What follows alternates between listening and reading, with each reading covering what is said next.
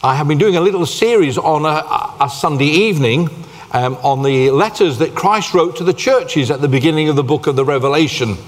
And as I have the ministering this morning, I thought I would conclude that series. And so this morning we're going to be reading from Revelation chapter 3. For those who are new to church, Revelation is the last book of the Bible. So if you've got your Bible with you, don't start at Genesis and work to the back, Start at the back and you'll find Genesis is there. You'll find Revelation is there, my apology. And we've been looking at these letters. There are 7 literal churches, geographical places. These letters were written by I'm not going to just say the resurrected Christ, but the exalted Christ. And he had a message for each of these churches. And there's many ways these letters can be applied. They can be applied to a congregation, a local congregation, as there would have been when they were written. They can be to a group of churches. We'd probably maybe call them a denomination today. Could be written to a national church. And the amazing thing is, when I read them, I think sometimes they were written to me. So we don't just focus on what type of church they're talking about. Maybe we should focus a little on ourselves and say, what type of Christian am I? So what we're sharing isn't condemn anyone. It's just to encourage one another in the things of God. So if you have your Bible, we're in Revelation chapter 3. We're going to look at the church at Philadelphia and the church at Laodicea. So let me read to you, if I may, first. To the angel of the church of, these are the words of him who is holy and true, who holds the key of David. What he opens, no one can shut, and what he shuts, no one can open. I know your deeds. See, I have placed before you an open door that no one can shut. I know that you have little strength, yet you have kept my word and not denied my name. I will make those who are of the synagogue of Satan, who claim to be Jews, though they are not, but are liars, I will make them come and fall down at your feet and acknowledge that I have loved you. Since you have kept my commands to endure patiently, I will also keep you from the hour that is coming upon the whole earth to test those who are living on the earth. I'm coming soon. Hold on to what you have so that no one will take away your crown. He who overcomes, I will make a pillar in the temple of my God. Never again will I leave it. I will write on him the name of my God and the name of the city of my God, the new Jerusalem, which comes down from heaven from my God. And I will also write on him my new name. He who has an ear, let him hear what the Spirit says to the churches. So the first one, a little later, if time allows, we'll look at Laodicea. We have this church, which is a church of brotherly love. Philadelphia, speaking of brotherly love. When I was at Bible school thousands of years ago, I actually went to Stockholm in Sweden, where there was a very famous church, and it was called Philadelphia. As my first really introduction, there was actually a church called Philadelphia. Now, they picked the right name. I've never been to a church called Laodicea yet. But they picked a church that Jesus spoke of very highly. So I'd like to just walk through this letter and just see where it can apply to us as a congregation, apply to us as individual Christians. On each of the letters, as we've seen in the evening, Christ would always identify himself first. Now, we identify ourselves at the end of the letter. So it's, dear sir, da-da-di-da-di-da, at the bottom, yours sincerely, Gordon Neal. Okay, so if you want to know, and I used to when letters were about, before the emails came, you often would look at the end of the letter first to see who'd written to you. Having identified that, then that would give your response, obviously, as you read the letter. But Jesus does this the other way around. He identifies himself at the beginning rather than signing off at the end. And on each of the letters, and if you haven't been with us on an evening, it's a good thing maybe to have a read of each of these letters. So the first thing he says there is, to the angel of the church at Philadelphia, these are the words of him who is holy and true. Jesus wanted this congregation to know, first of all, that he was holy and he was true. I don't know about you, but I find today it's very hard to know who's telling the truth. I have a newspaper. Are they telling me the truth? I watch the news. Are they telling me the truth? I can go online to different news agencies. Are they telling me the truth? And it comes back, that sometimes your head spins a little bit. Who's telling the truth today? I'm not going to comment on what the truth is in that sense, but sometimes it's difficult. They talk about fake news. Well, anything fake isn't true. And Jesus declares straight away, clear all these attitudes straight away, these are the words of him who is holy and true. His truthfulness comes out of his holiness. The two are linked clearly. I try to be holy. Not doing a very good job, you say. I agree. I try to be truthful, doing my best to be truthful. But Jesus is not trying to be holy. Jesus isn't trying to be truthful. He is holiness. He is true. And everything that he says now is true. There can be no contradiction to what he says.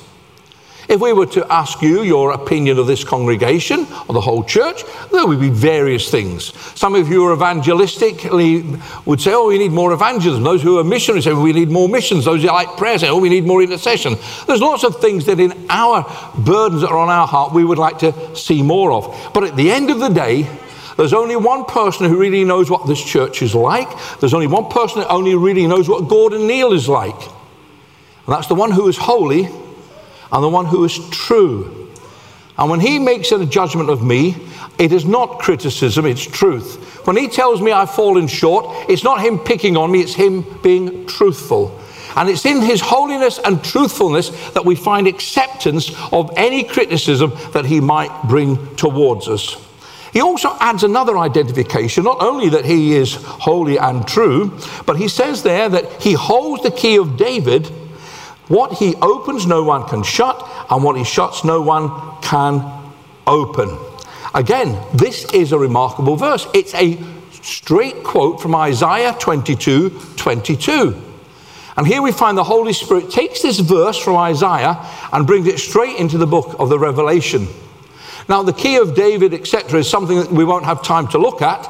And the reason we won't have time to look at it, I don't know anything about it. If I did, I might go on another 10 minutes, but I haven't had time to discover it. But I know this, that it's from Scripture. It's speaking of David, who was the king after God's own heart. And I'm trying to answer the question as I speak now. But most of all, he's saying that I have that key. I say what opens, I say what closes. So having established his holiness, his truthfulness, he now declares his authority. In other words, I say it's shut, it stays shut. If it opens, it's open. End of story. And he comes to this church, having established those great truths, having told them, listen, I'm in charge, I'm Lord, I'm sovereign, now listen to what I have to say. And those same words come to my life and your life. He will close and he will open. And what he opens, no one will shut. In other words, he is in control. He is in charge. He is Lord of all things. Then he has no criticism of them at all. We have no condemnation of them at all, only a commendation. He doesn't come and tell them that their robes are unclean or they're this or they're that. No. He goes straight from saying these things to them and says, I know your deeds. I have placed before you an open door that no one can shut. He'd already said those words from Isaiah. See, Philadelphia stood, I understand it, where 5 great roads crossed. And this was an opportunity for evangelism, to share the gospel with all the traders who would gossip the gospel around the Roman Empire. So he's saying to them, I know your deeds. I have a place before you, an open door that no one can shut. So he says, I know your deeds. It's a great thing to know that Jesus knows everything about us. So I think about it, and I'm not sure I want him to know everything about me. But we can't have one without the other. We can't have God knowing everything about our problems and our needs and our problems and our challenges and not accept the fact he knows where we're strong and he knows where we're weak. So he says, I know your deeds. But he doesn't condemn them. He says, you come now. He says, I know that you have little strength. His diagnosis was, in Laodicea, you're rich, but really you're poor. It was a different comment altogether. He says, I know you have little strength. And there must be folk in this room who've been Christians maybe a long while, and you think, do you know, that's me, little strength. You know, I was sharing the first service that coming up soon, I'm going to visit a church. I'm going to speak in a church that I know will have 8 people if they all turn up. But you don't measure a church by its size. This church are standing firm for God in a very, very needy area. And I applaud them because they're doing, God knows their deeds, God knows what they're doing. And they may say we are of little strength in that sense, in comparison to churches around them, but they're standing for Christ. And you may feel that. You may feel I'm not a very strong Christian.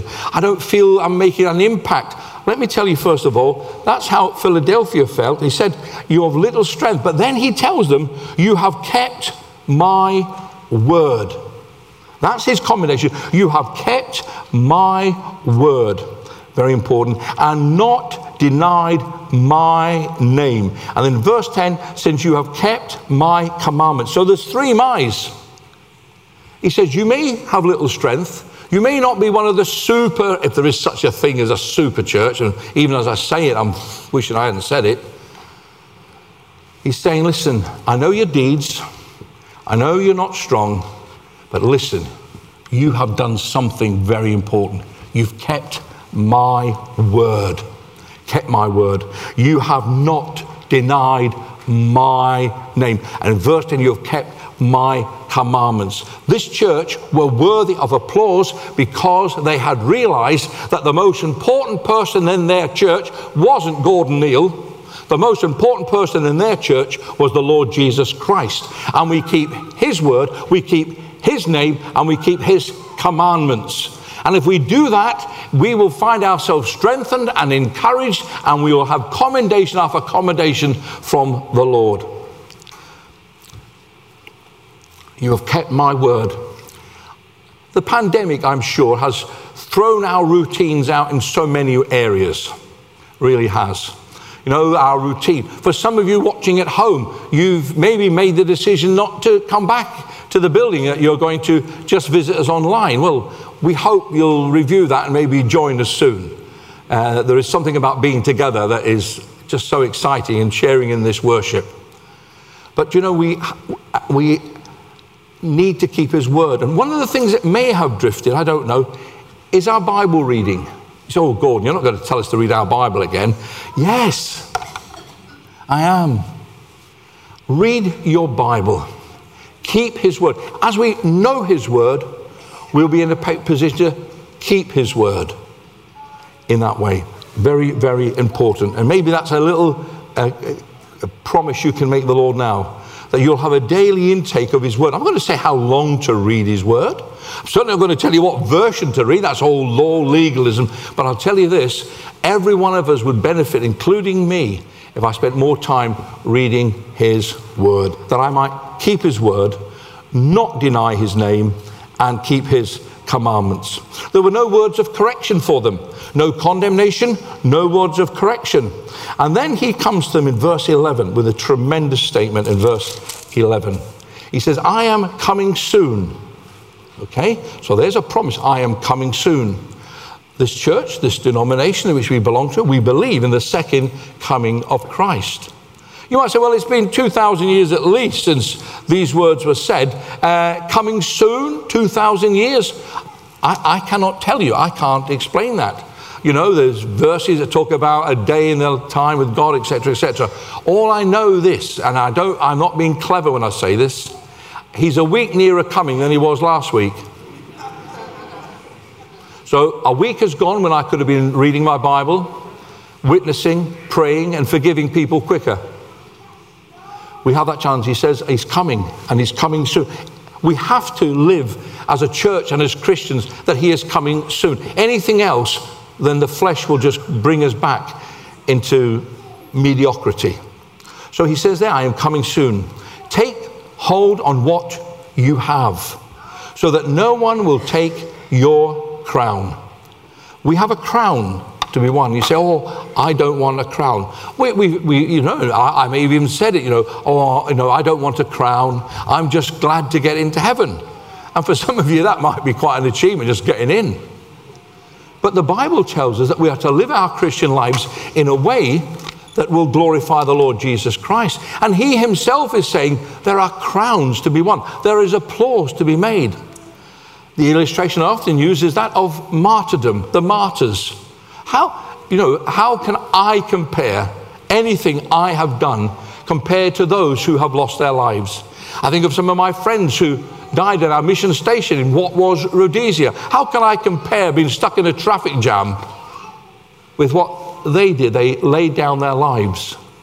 And so we have to stand back here and we have to acknowledge what God has done for us. And he says very simply there, to him who overcomes, take hold of what you have to take the crown. So there are crowns. The martyrs are under the altar in heaven. We have a picture of heaven. And the altar is the center of things with God. And we find that's why the cross is the center for us. And that's where the martyrs are, central. They have that special place.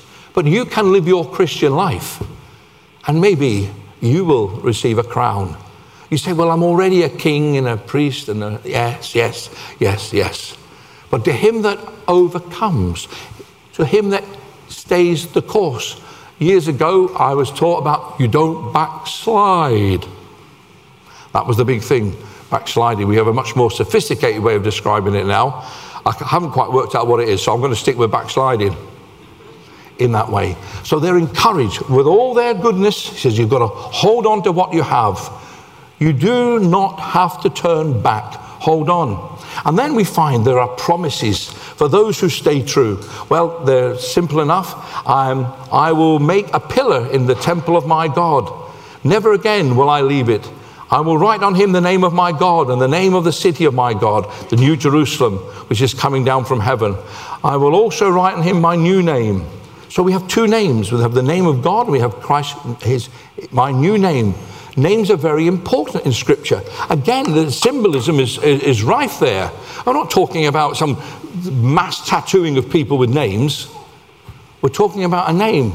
So who am I? My name is Gordon Howard Phil. You might not have known my middle name was Howard. Phil thought it was handsome, but it wasn't. Gordon Howard Neil. That's how I identify myself. That's all. Gordon Neil. Yeah, got him. Yeah, I remember, bald head, big ears. Yeah, we got him. The identification of who I am. And Jesus is saying, if you're true, if you stick with it, you're going to not only have your own name, which he speaks about in another letter, you're going to have my name upon it. I remember years ago, I was at a bus stop in Norfolk, strangely enough, and I think I was coming home from work. I worked in Harrow then. And I was talking to somebody at the bus stop, and I said about I was going to church. And he said these words. He said, I heard you'd got religion. Right? Because at school, it wasn't too successful. I had a great time, but nobody else seemed to. I'd heard you'd got religion. Friends, becoming a Christian is not a religious thing, although if you put it in a dictionary, that's probably where it would come up. It's a relationship with Christ. I didn't get religion. I received the Lord Jesus Christ as my Savior, and we seek to live for him. Well, being very conscious of the time, we now look at the last letter, which is the letter to the church at Laodicea. To the angel at the church in Laodicea, write, and I'll just move my notes, thank you. Laodicea. These are the words of the Amen, the faithful and true witness, the ruler of God's creation. Again, we have the introduction to the letter. Jesus identifying who he is. He doesn't leave that to the end. It's at the beginning of the letter. And he says there, I am the Amen, the faithful and true witness. Again, talking of faithfulness, the Amen is yes, means I am the yes. I am faithful witness and the ruler of God's creation. A couple of things there. We see the lordship of Christ. We see echoes of Colossians, where all things were made by him, and that he is the ruler of all things. But the wonderful verse for here is this, that he comes in the ruler of God's creation. And so in this world that we live in, when we have so many, there's a conference coming up in Glasgow about global warming and etc., We stand back and we applaud that. We want to join in and we want to make every effort. Of course we do. But he says the ruler of God's creation. He comes to this church and he says, listen, no matter what's going on around you, and what was going around them was the Roman Empire, which was not a nice place to be a Christian, let me assure you. If you think you're having a tough time at work, you want to just think back to the Roman Empire. And it was a strange thing. I remember John Lancaster saying this in college, that when the church faced its darkest hour, it grew the most and the fastest in the book of Acts, when Rome was very much, and the Jewish world was very much against them. And he says, the ruler of God's creation. I'm not a scientist, but I know this. I believe God created this world. You can tie me in knots with statistics and numbers at the end, but I have to stand back and echo the words of the book of Hebrews. By faith, we believe that God framed the worlds. I don't have to understand it. I can't understand it. My education would fall short of understanding it. But I know that he is the ruler of God's creation, and this world is his. And when the church at Laodicea were going through a tough time and were not behaving as they should, Jesus reminds them who he is. He's the Lord of God's creation. Not Caesar. Caesar was not in charge. Not the governor of Laodicea. Not whatever garrison may have been stationed in the town. He was the Lord. And that is how he would introduce himself. He had no commendation for them at all. He had nothing good to say. He didn't say, you're weak, but you've kept my word. No, he had nothing good to say about them. Reminds me about my school reports, but that's another story. Nothing good to say. But then he comes to them and he speaks words of condemnation to them. He is coming to criticize them. Now remember, he's able to do that because he's the Lord of the church. He's the Lord of creation. He's the Alpha and the Omega. He is the one who purchased the church with his own precious blood on the cross. So he has every right to say it. I don't have that right. You don't have that right. He has that right. That is why criticism and judgment is a very dangerous thing for the Christian, because we're actually doing something that is God's job, not ours. And we get caught up with stepping outside of the mark. Well, let me say, we were very careful with words of judgment and attitudes of judgment, because judgment belongs to him. Will not the judge of all the earth do right, the scripture says. So he has every right to come to them, and he does come to them. He says in verse 50, I know your deeds. Well, we heard that in a previous letter, that you are neither hot nor cold. I wish you were either one or the other. So because you are lukewarm, neither hot nor cold, I'm about to spit you out of my mouth. Well, I probably wouldn't have written that. I would have found a more polite way to put it. But what he's saying is this. I think the authorized version says, spew you out of my mouth. David Pawson, who does some great teaching on this, I think you can get his CDs, they may still be available. He talks about there being two streams there. One being hot, one being cold. And if you drank the cold one, you were all right. If you drank the hot one, you'd be all right. But if you waited till they had got warmish, lukewarm, then it would make you sick. So we find here the Holy Spirit is taking a very natural thing that could happen and using it spiritually. So would God prefer you were cold than hot or cold? No, God isn't saying you've got a choice here. God isn't saying you can be a cold Christian, it's all right. No. What he's saying is be a hot Christian. But this in between, where you think you're hot and you think you're cold, you might as well be cold because it's of no value. You see, God only knows one temperature, if that's the right way to put it, that we might go for him with our whole hearts. The story is told of I think his name was John Nelson Parr, who had a church, which was a large church in those days in Manchester. And if ever he went to preach there, and I never did, he would say to the preacher before he got up to preach, he'd say, are you hot, brother? And people got word of this, and when he would say, are you hot, brother? The preacher would say, I'm red hot. And he'd say, right, go on up and go and preach. And anyway, one day somebody came and he said, are you hot? He said, I'm red hot. And he said, well, get white hot. You know, in other words, there's only, back then, the preachers were great guys. There was only one temperature. You had to be red hot for God. And you know it, and I know it, that living this lukewarm Christian life doesn't satisfy at all.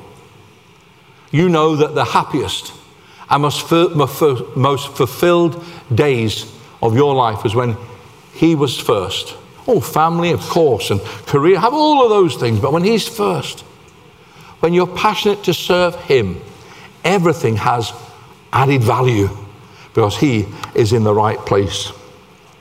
But what was his opinion? That do you not realize, he says here, these words, he says, you say you are rich and have acquired wealth and do not need anything, but you do not realize that you are wretched. Wow, listen to this list. Wretched, poor, pitiful, blind, naked. What a diagnosis. They suffered first of all from indifference. They were lukewarm. They weren't really bothered. The church weren't bothered. They had some money in the bank. They had a nice building. They had all the trimmings, or everything else. But Jesus says it's not enough. They were lukewarm. There was indifference. But then, following on from the indifference, they had a spirit of independence. As we read that in verse 17. You say, I am rich, I have wealth, I do not need anything. I don't know how much money this church has got in the bank. I don't know. I don't need to know. I'm not that bothered, actually. As long as they've got tea bags, I don't mind. Scott, can you always have a tea bag? All right, okay, that's it. But let me tell you this. You know, we do not say we have need of nothing. We don't say as a church, we don't say as a denomination, as our Elim movement, we're one of the largest charities in the country, etc., etc., etc., etc. Meaningless, pointless. It's how our hearts are. And we do not say we have need of nothing. We are in need of a fresh move of God's Spirit today. As we were yesterday, as we will be tomorrow, as we will be on Christmas Day. But you see, they had an independence. I don't need anyone. I was brought up to be very independent. I would walk home rather than ask somebody for a lift. I'd push the car home on my own rather than ring somebody. Just the way I was brought up. I'm not saying I was brought up right, but, you know, get on with it, deal with it in that way. But when I'm a Christian, that goes out the window. I'm part of a family, I'm part of a church that will support me and help me. So they had indifference, they had independence, and then it says they had ignorance, which is very dangerous. But they did not realize, again in that verse 17, but you do not realize. They didn't realize their condition. They didn't realize how bad things had got. You know, wretched. Oh, what a term. Imagine being a member of the wretched church, or the pitiful church, or the poor church, or the blind church, or, well, we'll miss out the naked church. We're certainly not going to have that church. No, that was their description. You have a name, but you've got nothing. So what happens then? What do we do? Let's sell the building if we're in Laodicea. Let's sell the property, give it to the poor, and don't anybody say amen there, and don't stop me at the door to talk about that, because I'm going home in a minute. No. What does Jesus say to them? What hope is there for a church that's poor and wretched and all those other things? You know, lukewarm, he wants to spit him out. Well, is there any hope for that church? Of course there is hope. And the hope is here. Very simple. Whom I love, I rebuke and discipline. In other words, everything he'd said about them came out of his love for them. Because they care. Because he loved them in that way. And he tells them in verse 8, I counsel you, take some advice, leaders here. There's hope. You're all of these things, no exaggeration, this is what you're like. But this is what you do, to buy from me gold refined in fire, so that you can become rich. White clothes to wear, so you can cover your shameful nakedness, and salve to put on your eyes, so that you may see. Each of those answers the spirit of independence, the spirit of indifference, and the spirit of ignorance in this. He comes in and he says, there's a way out. And he says, buy of me. Now, please, Jesus isn't selling anything. So, well, he says, buy. No. I think this is what he means. If you don't agree, please, you may well be right and I'm wrong. Well, I think what he's saying here is this. It's going to cost you something to get back where you were. Don't think it's a free ticket. You're going to have to repent. You're going to have to turn around. You're going to have to change your behavior, Laodicea. And whether that's a congregation or Gordon, Neil, or you in church this morning or at home, That's what it is. Buy of me. It's going to cost you something. But if you buy the gold, you'll be rich again. If you buy the white robes, you'll be pure again. And if you have the eye salve, the ointment for your eyes, you will see truly the situation and not be in any way fooled by the situation. And so there is even hope for them in this way. Whom I love, I rebuke and discipline. And then it comes the words, be earnest and repent. This is not going to be an easy thing, Laodicea. You're not going to just walk in, you're not going to walk out the front in some service and, some famous preacher put his hands on your head and everything's cured. That can happen. I know people where it has happened. But he says, be earnest. Laodicea, you've not been earnest. You have not really taken this business of being my church, being a Christian seriously. Now be earnest about it. Mean business,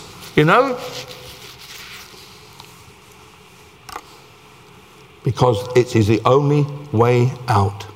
Then comes a famous verse in verse 20. Here am I stand at the door and knock. If anyone will hear my voice and opens the door, I will come in and eat with him and he with me. Famous verse. It's been preached as an evangelistic text by many.